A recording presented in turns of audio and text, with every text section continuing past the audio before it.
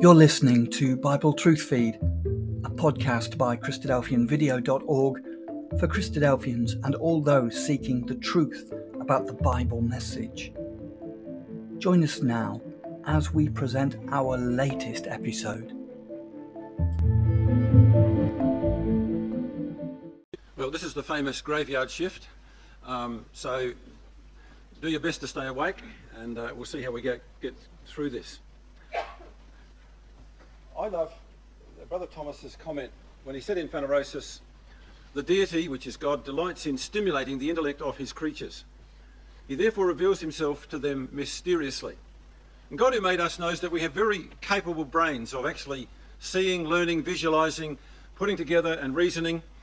And God said, look, I want to make you always be thinking about the scriptures, always growing in the scriptures, always learning something new, always expanding your mind. He didn't just give us 24 points and say, memorize those and you'll be okay. God keeps blowing our minds away by giving us more and more things in the depths of his word. And so God conceals spiritual gems, sometimes very deeply, and we have to dig them out, polish them up and find them. And the prayer of Jabez is like that. Now I think it's important to talk about Jabez because in the Pentecostal communities, Jabez is the hero of the prosperity gospel preachers. Here's a man that asked for more and God gave him more. So they say to them, well, you donate to the church and God will give you more. And they use Jabez as one of their prime candidates for the prosperity gospel. But Brother Thomas got it right. There are hidden things here in the record which we need to unearth. And I apologise to the young man that had to read this because I know it's not easy. But I want to show you that these names are not here by random. There are names here that are vitally important. Okay, now when we come to the Chronicle records, we have lots of names. And I know many families, so let's just skip that one and read something else. But the Chronicles record is written by God. You've got to say this is divinely inspired. And inside those genealogies, there are hidden gems and missing links that pull together other parts of Scripture. For example, without the First of Chronicles chapter 9, verse 20, you would not know that it was Phinehas, the son of Eleazar, that took the sons of Korah in hand and made them doorkeepers. You wouldn't know that without the Chronicles record. And here's one that I really would suggest you follow up. In chapter 3 of Chronicles, there is a fourth son of Josiah who goes missing. And I've got a whole story about that fourth son of Josiah who goes missing. Because he never sat on the throne, but he goes missing. So, you know, there are things in Chronicles that invite you to explore. And when you find the connections and you actually see, by comparing what Ezekiel said about that fourth son, you actually get some terrific things that you can actually draw out of the record. So I'm just giving you those as a bit of things to warm you up that this is, the Chronicles is not the boring book it seems to be. So, the Book of Chronicles, let's talk about the Book of Chronicles. It was written at the time of the Babylonian captivity, probably by Ezra or Nehemiah. The proof of that, of the timing of the writing, is that we have all the kings of Judah included in the Book of Chronicles.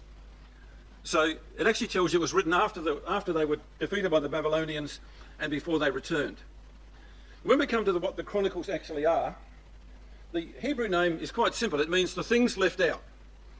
So we now have another lot of records added to the Book of Kings and the Book of Samuel, which tell us about a number of things that are not in those records. Yes, you have some same events, but you also have a lot of extra information that comes from Chronicles. Lots of names, and that's what turns us off, is all the names. But these names are only a small sample of the millions of names that must have existed down through the history of the tribes of Israel. The ones that are here for a reason. And I'm going to show you that as we go through this record today. Now, the two books of Chronicles are focused on the kings of Judah and on the people of Judah, not on the northern tribes, and very few mentions of northern kings unless they impact on the southern kings. So in the books of Chronicles, you're dealing with the kings of Judah primarily. First of Chronicles chapter 4 is a genealogy, but it's nothing like the ones you got used to in Genesis, where, you know, he had a son and then he died, and he had a son and he died, and you get that linear genealogy. The genealogies here are very selective. There are generations missed out. And you get following through sometimes just one part of a family. So when you come to Chronicles, they are thematic lineages rather than linear ones. It also explains in Chronicles why certain families ended up in certain places and why they did certain things. And it's inside that context that you get Jabez mentioned in verse 9 and 10. But I want to talk about the family groups that are here in Chronicles and just show you this pattern of following families through rather than following whole tribes through, because you couldn't get all the names in any one book. So some of the families here are connected to specific land inheritances and to specific occupations.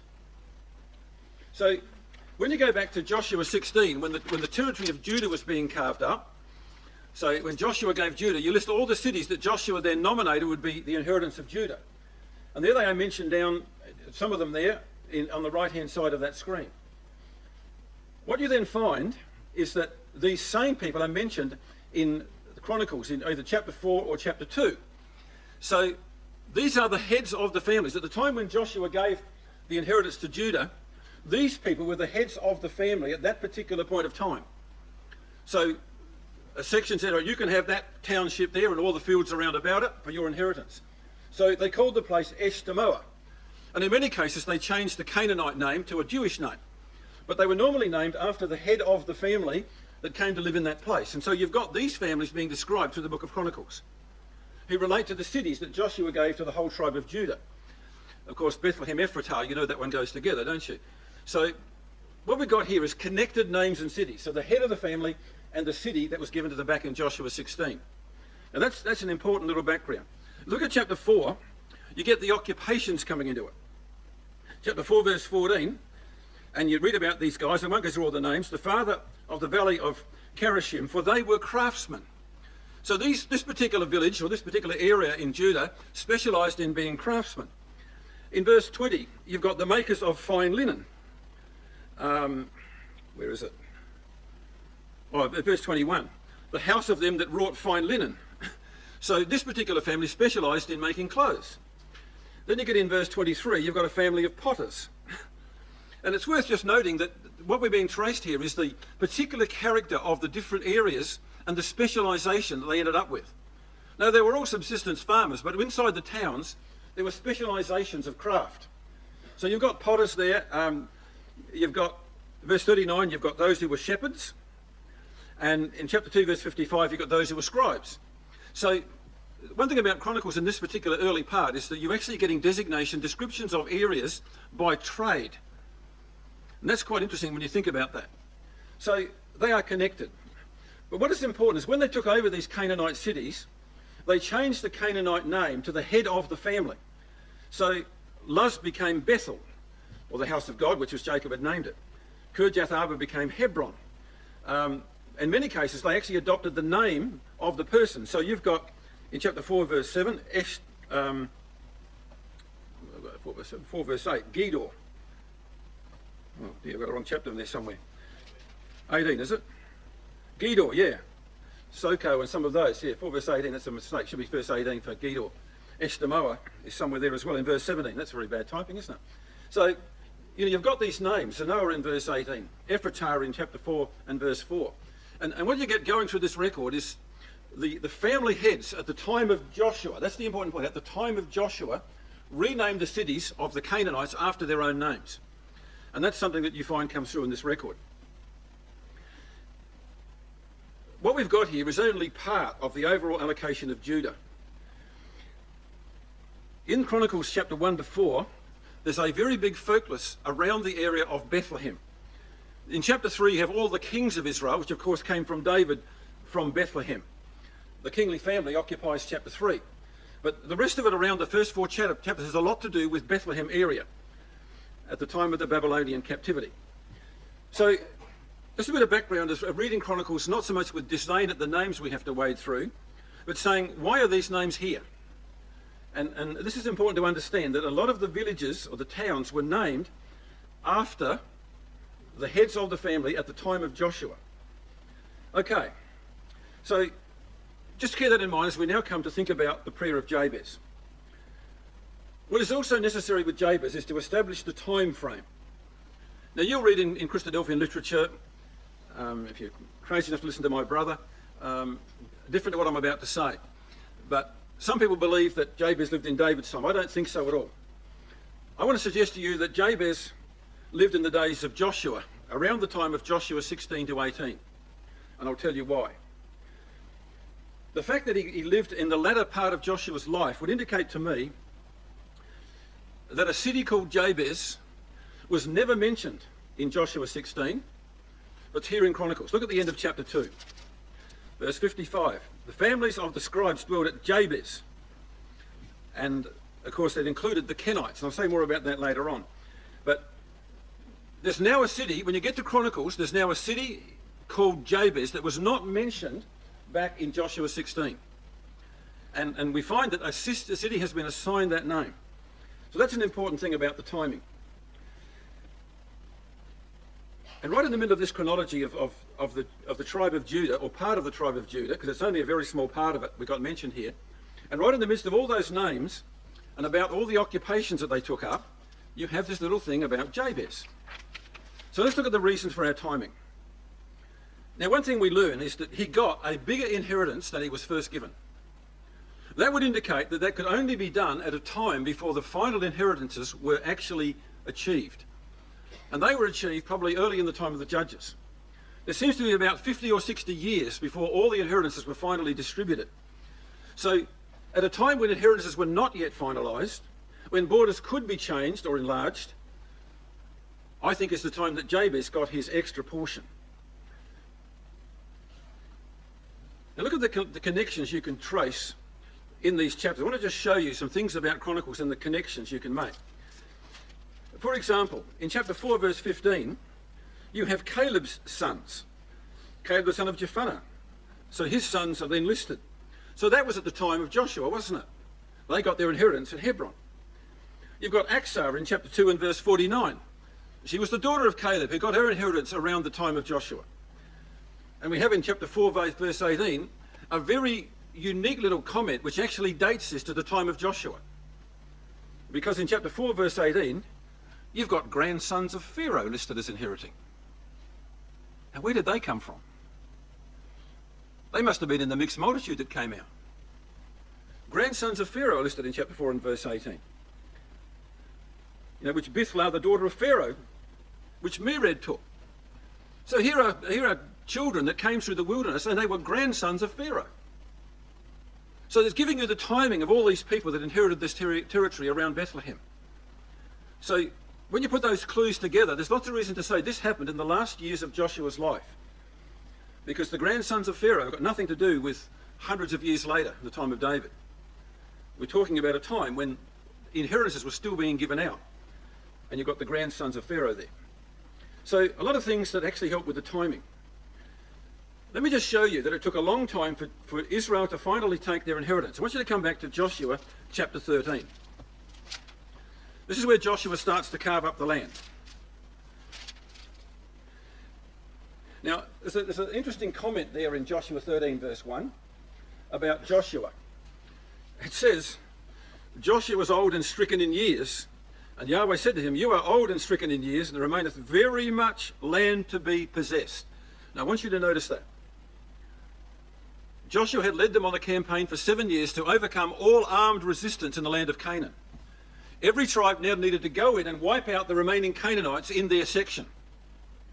But they were very slack in doing so. Very slack in doing so. In some cases, there were cities like Salem and Gezer that remained Canaanite strongholds down to the days of David and Solomon. And in the days of Solomon, the king of Egypt had to come up and wipe out the Canaanites of Gezer because the Jews had not done it. In the days of Solomon, he had to do that. So they didn't destroy the Canaanites like they were told to do. They left the Canaanites there. Now, let's think about Joshua. Still much is to be conquered, all right? There remained very much land to be possessed, it says in Joshua 13, verse 1. And then we come to Joshua 23, verse 1 and 2. Remember, God called him old and stricken when that was said in Joshua 13.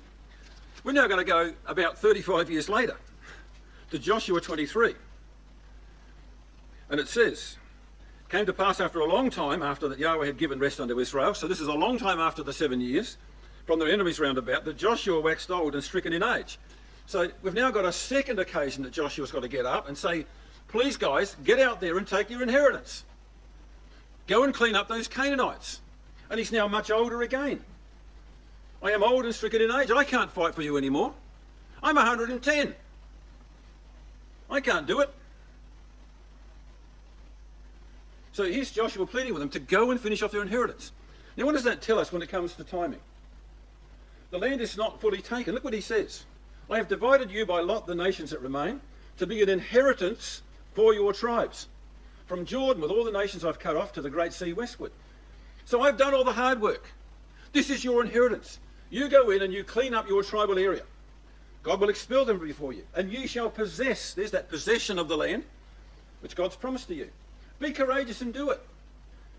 Get on with it. But this is almost 40 years from when they went into the land. They still haven't done it. And Joshua's about to die and he's getting quite despairing about that. Now, think about this.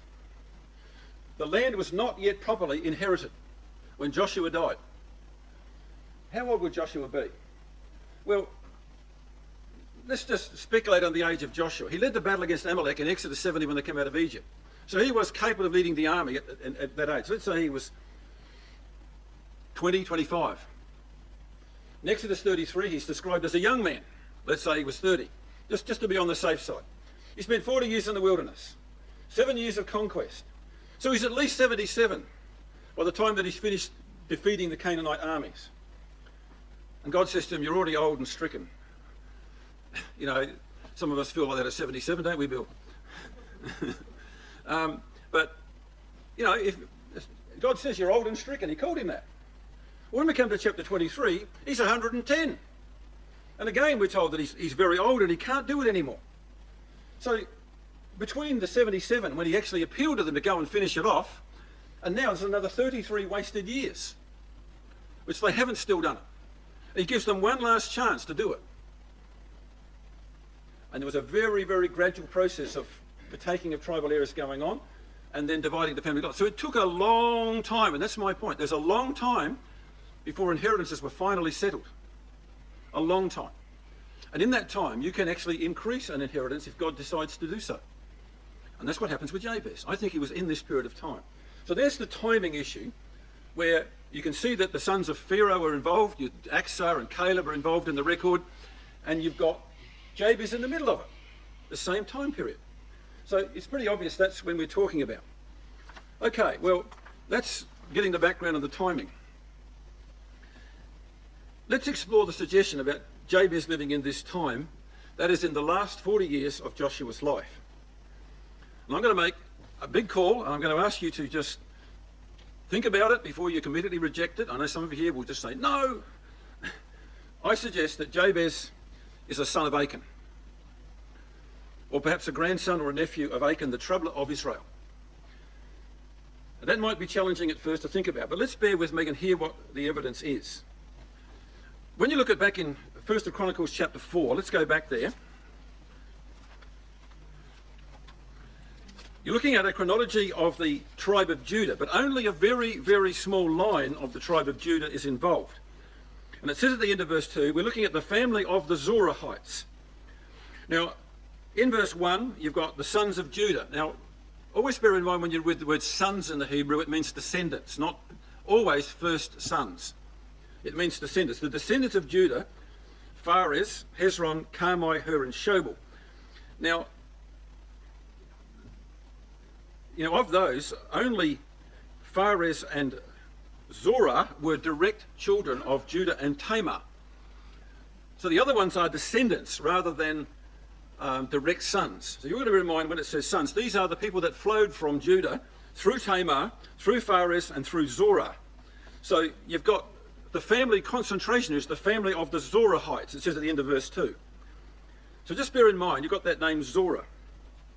Above him you've got the name Pharez, and then you've got Judah. Just keep those names in mind. Okay, so we're dealing with the family of the Zorahites. Now I'm not going to deal with verse 3 down to verse 8 because that particular theme is not relevant to what I'm going to say.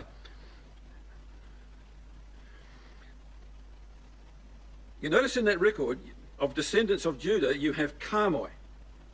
He's not a direct son of Judah, he's a descendant of Judah. From Judah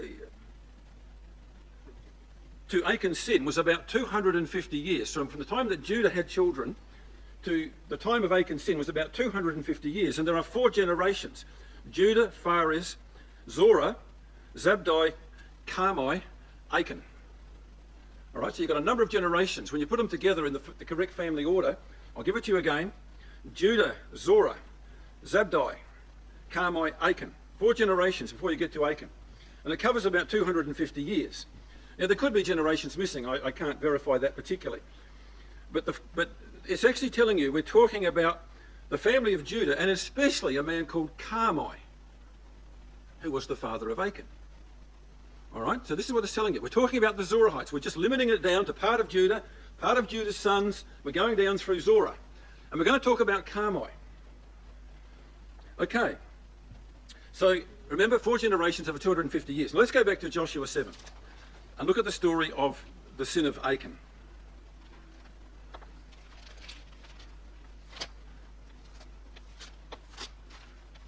In Joshua 7, you know, we know the story about Achan. He was, the city of Jericho and everything in it was devoted to God. It had to be burnt with fire. You could not take anything from Jericho. No one would be allowed to stay alive. So what happened then was that he stole from God the goodly Babylonish garment. Just remember that, a goodly Babylonish garment and a wedge of gold. So he's actually very much interested in money and Babylonish items. Just tuck that away. Anyway, it comes the time for the Inquisition. We come to verse 17 of Joshua chapter 7. So, verse 16, Joshua rose early in the morning, brought up Israel by their tribes. So he lines up all the heads of the tribes, and divine thing says it's in Judah.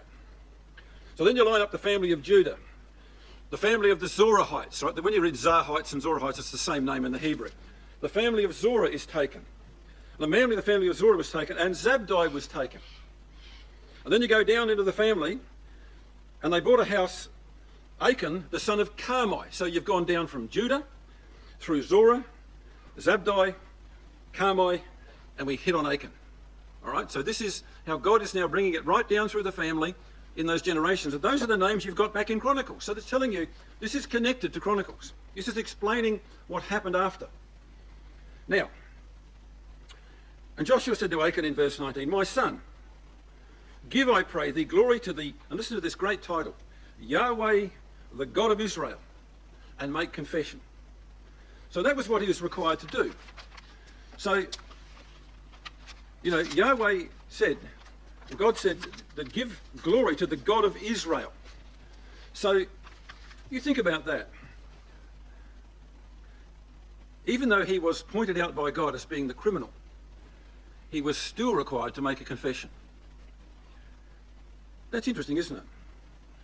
And with God, confession is always critical, even if the consequences are dire. And they certainly were in Achan's case. God still required a confession. And he made a wonderful confession. Look what he said. And Achan, in verse 20, answered Joshua and said, indeed, I have sinned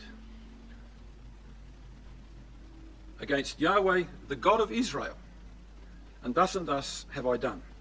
And I saw, look at it, it goes to verse 21, I saw and I took and I hid. And, you know, the old principle of how sin works out is right there in that verse. But Achan confessed, but he actually said the same words as Joshua, I have offended the God of Israel. And just note that, tuck it away. So, here we are at the stoning of Achan. Come to verse 22, back in Joshua chapter 7. Just stay there, sorry, I just lost the place. We come down to Joshua 7 and verse 22. Now, I want you to notice carefully, this is a case of careful Bible reading. In Joshua 7:22, it tells us that his family they found it in his tent, they took them out, laid it out, and then it says down in verse 24, Joshua and all Israel with him took Achan the son of Zerah, or Zorah.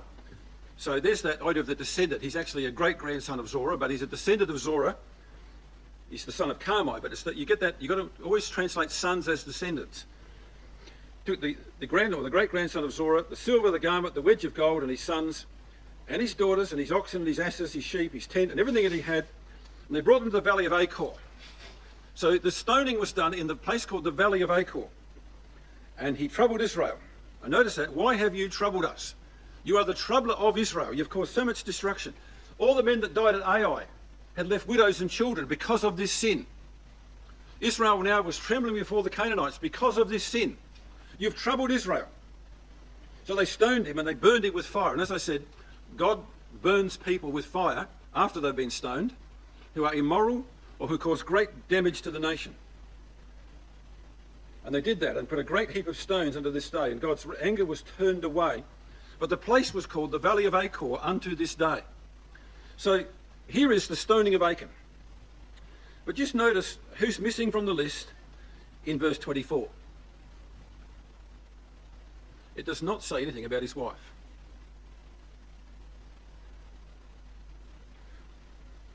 So why is she not there? Is that just assumed? Or was she ignorant of the crime? Well, the children certainly weren't, because they were stoned with their father. God does not kill children for the sins of their father. They had been complicit with their father. They'd covered it up. And in God's eyes, covering up is just as bad as committing it. So they were stoned, they were not spared.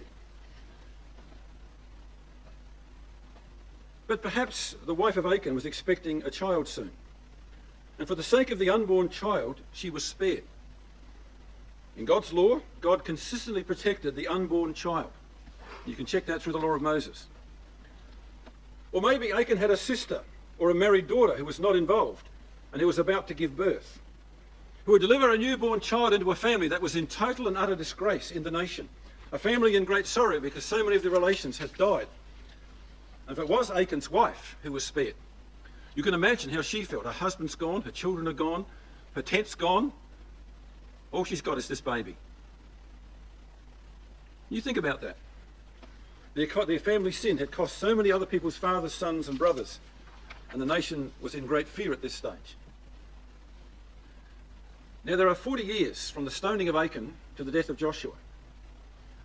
As I said, during that time individual inheritances were being divided up as more and more territory was conquered.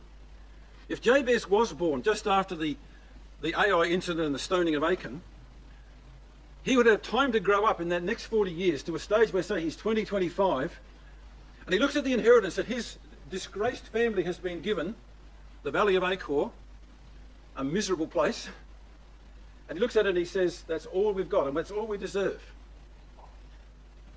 But he went to God and said, look, while inheritances are still being divided up, I would like a little more. And you think about that. He went and he said to God, I know we're in disgrace. I know my family have let down the nation, but please, could I have a better piece of Abraham's land than what we've been given? Who would want to live in the Valley of Achor with a heap of stones to remind you of what that was all about? So he asked about it. So let's talk about Jabez. Well, come back to 1 Chronicles chapter 4, and just see how that fits in with the record of the sin of Achan. 1 Chronicles chapter 4. We've only got 2 verses on Jabez, but we know an awful lot from those verses. Number 1, he was named by his mother. Now that's unusual in Israel. Remember how unusual it was. When John the Baptist was born, his father could not talk. And they had to get him to write on a chalkboard or something to say his name is John, because it was the father's prerogative to name the child. Joseph very obediently named Jesus according as God had revealed that name should be. But Joseph did the naming, not Mary. And so you find that it was the father's prerogative to name a child.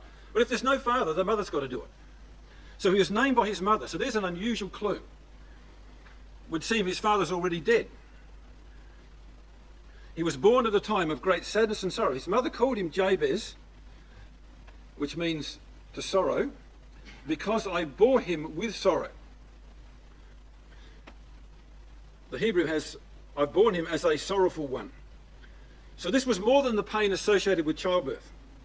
This was a time for the mother of great grief and sadness. I bore him at a time of incredible sorrow in my life.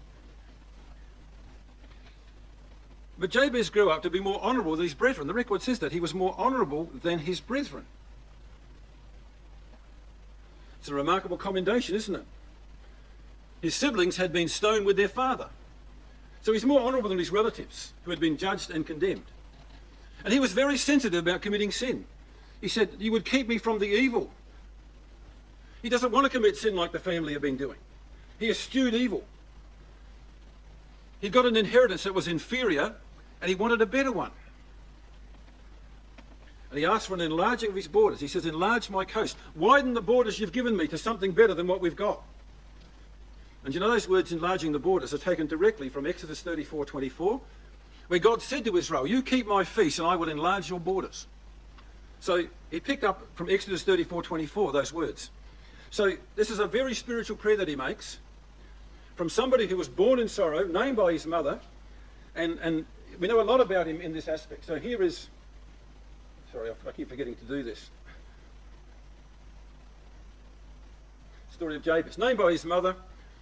His father was dead. He was born at a time of great sorrow. He grew up to be more honourable than his brothers and sisters, very conscious of avoiding evil. He'd seen the damage that had been done. He desired a better inheritance than he'd received. He prayed to God for a larger inheritance, and God gave him his request. And all of a sudden, a city we never heard of before comes up in Chronicles, the city of Jabez. Isn't that interesting? At a time when all of those cities got their names from the father of the tribe that inherited that particular part. We don't know what city that might have been before, but now we've got a city called Jabez. And it becomes to be a city of the Kenites who go and live there as well. Now the Kenites are the family of the house of Jethro, who joined Moses when they came out of the wilderness and went with Joshua into the land. Later they called the Rechabites. So you can trace them through the scriptures as well, but they actually decided that the place they wanted to be was in the city of Jabez. After the time of Jehu, they said, we've got to get out of cities and live in tents. But up until that time, they lived in Jabez. So we've now got a city that is noted for people who were not originally Jews coming into the covenant, joining Jabez in his new inheritance in this city. So a remarkable thing about Jabez that we've actually learned. Let's look at his prayer, verse 9 and 10. And this is a wonderful prayer. And let's just summarise what it says. Oh, sorry, that's about the scribes of Jabez. We won't go to that too much. The prayer of Jabez. Well, it says in verse 10, he called on the God of Israel. Where did he get that from? Joshua 7. Give glory to the God of Israel, said Joshua. Yes, I have transgressed against the God of Israel, said Achan. This Jabez picks that up. He called on the God of Israel. Oh, you would bless me indeed. His father had been cursed. Enlarge my coast. I want more than what we've got. Multiply it. And that word multiply is the word that God uses in the promises to Abraham. I will multiply thy seed. Same Hebrew word. I want to multiply what I've already got, because it's not very good. Keep me from evil. You know, Jesus would almost quote these words verbatim in the Lord's Prayer. Matthew 6 verse 13, lead us not into temptation, but deliver us from evil. You can't get a higher accolade than when Jesus quotes you into the Lord's Prayer. You know, this man's a very spiritual thinker. That it may not grieve me, and that means that I don't want to be worried or in pain or angry. I don't want to sin like my father did. I don't want to be a cause of grief to the nation like Achan was. I don't want to be upset and grieved by the things that I do.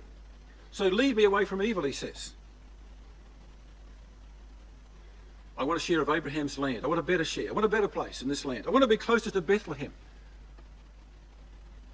And God gave them an inheritance from the valley of Achor to Bethlehem, and in between a place called Jabez. This was not a prayer about selfish prosperity, like the Pentecostals will teach you.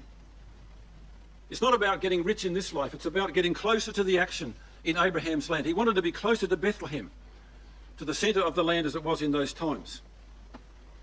He didn't want to be right over in the valley of Achor, which is right down near the Dead Sea, in pretty rough and hostile country. And God gave him that. God was very pleased with his prayer. And God does not hold children accountable for the sins of their fathers. And he followed a pattern of faithful Israelites who asked for an inheritance and were blessed by God. You saw the daughters of Zelophehad, that God gave them an inheritance because they asked and pressed to get it. You look at Caleb and Achsah and all of those that wanted more and got it. God always blessed those who had a great desire to inherit Abraham's land. And brethren and sisters, we have an inheritance. It's the hope of Israel. We have the promises made unto the fathers. We have Zion set before us as the hope and the centre of our aspirations. We have the seed of Abraham ruling over the earth at peace. The house of prayer established in Zion. God being revealed to the world through Jesus, the King of the Jews. We have an Israelite hope. We have an inheritance. in our faith of the hope of Israel. It's more than us just getting eternal life. You know, we can be selfish about wanting eternal life because we get old and die.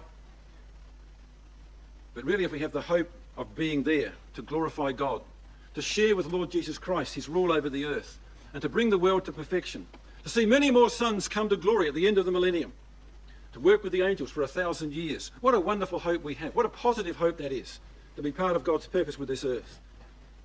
Now that's why it says in Ephesians about our inheritance. We have attained an inheritance. The Spirit gifts were a down payment on the glorious gifts when we'll have all the gifts in the kingdom. He that overcometh, said Jesus, will inherit all things. And here's a man that was born in sorrow, went to his God when he grew up and prayed for a better inheritance than he'd actually got. And God gave it to him because he wanted to achieve it with Abraham. And he prayed to God in the terms of exactly where his family had gone wrong in the past. Now I want to talk a little bit about the Valley of Achor before we conclude. The Valley of Achor is pictured this way today, and it's very interesting. You've got a big pile of stones in that particular picture. But the Valley of Achor is over near the Dead Sea. It's not a very nice place. It's the valley in which they buried Achan, and I believe this is where they originally were given, that you're going to have to live with these pile of stones, because you've got to be reminded of what your family did. And it was a pretty barren, hostile part of the land. So there it is, right over here, the Valley of Achor, over there. You know, Bethlehem is right down here. Now, we don't know exactly where Jabez was, but I believe it was somewhere in between the two. But it was certainly a much better place than the Valley of Achor. So when you look at that map, you see that this is where Achor, where the inheritance first was. But it has a glorious future. I want you to come to Hosea chapter 2 and verse 15.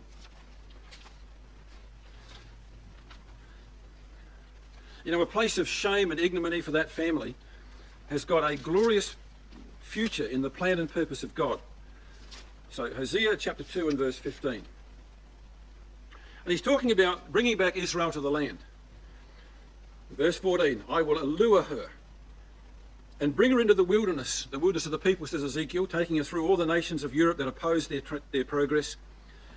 And I will speak comfortably, as the margin has, to her heart.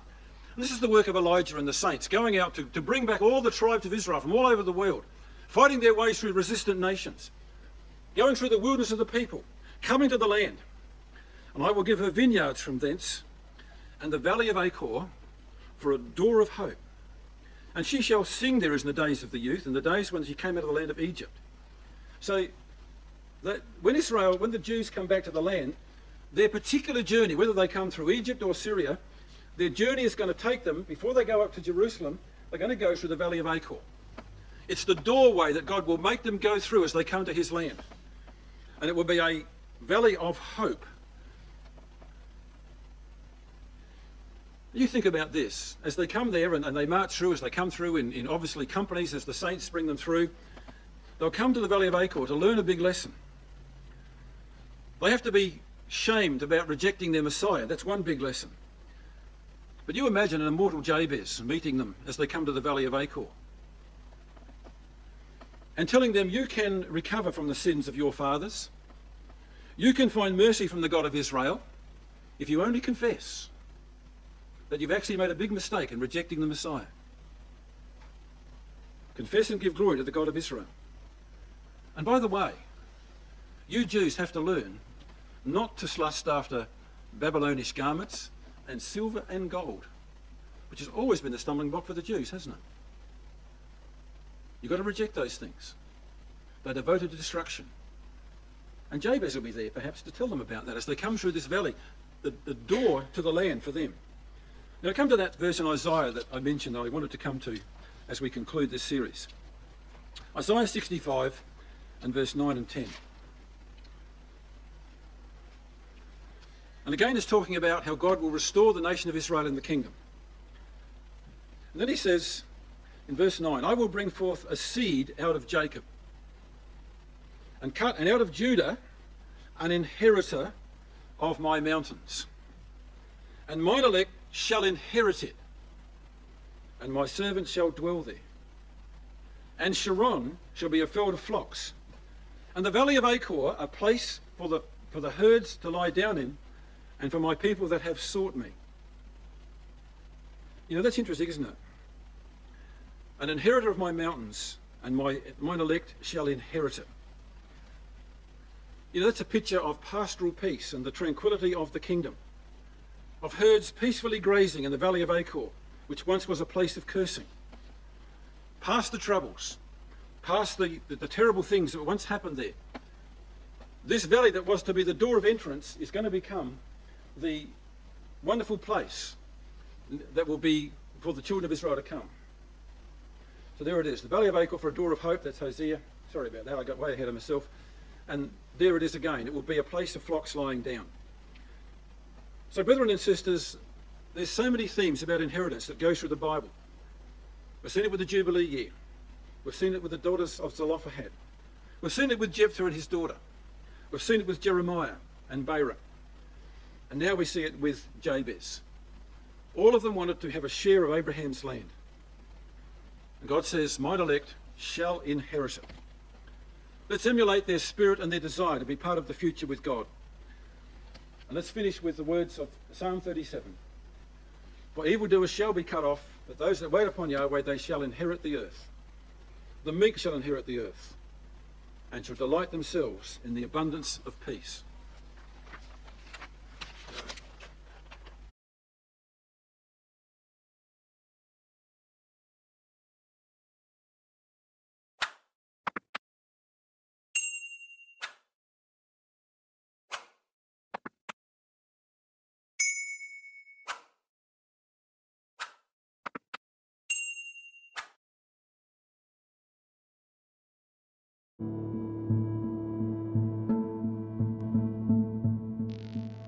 Thank you for joining us. We hope you found the episode helpful. Don't forget, most of these episodes are also available as videos on our video channel, cdvideo.org. So head over and take a look. If you have any comments or questions or suggestions, please get in touch or leave us a voice message. We love to hear your feedback. You can email us at btf@cdvideo.org. If you enjoyed the episode, then please share it with others. Until next time, may God bless you in your studies and your walk towards God's kingdom. Amen.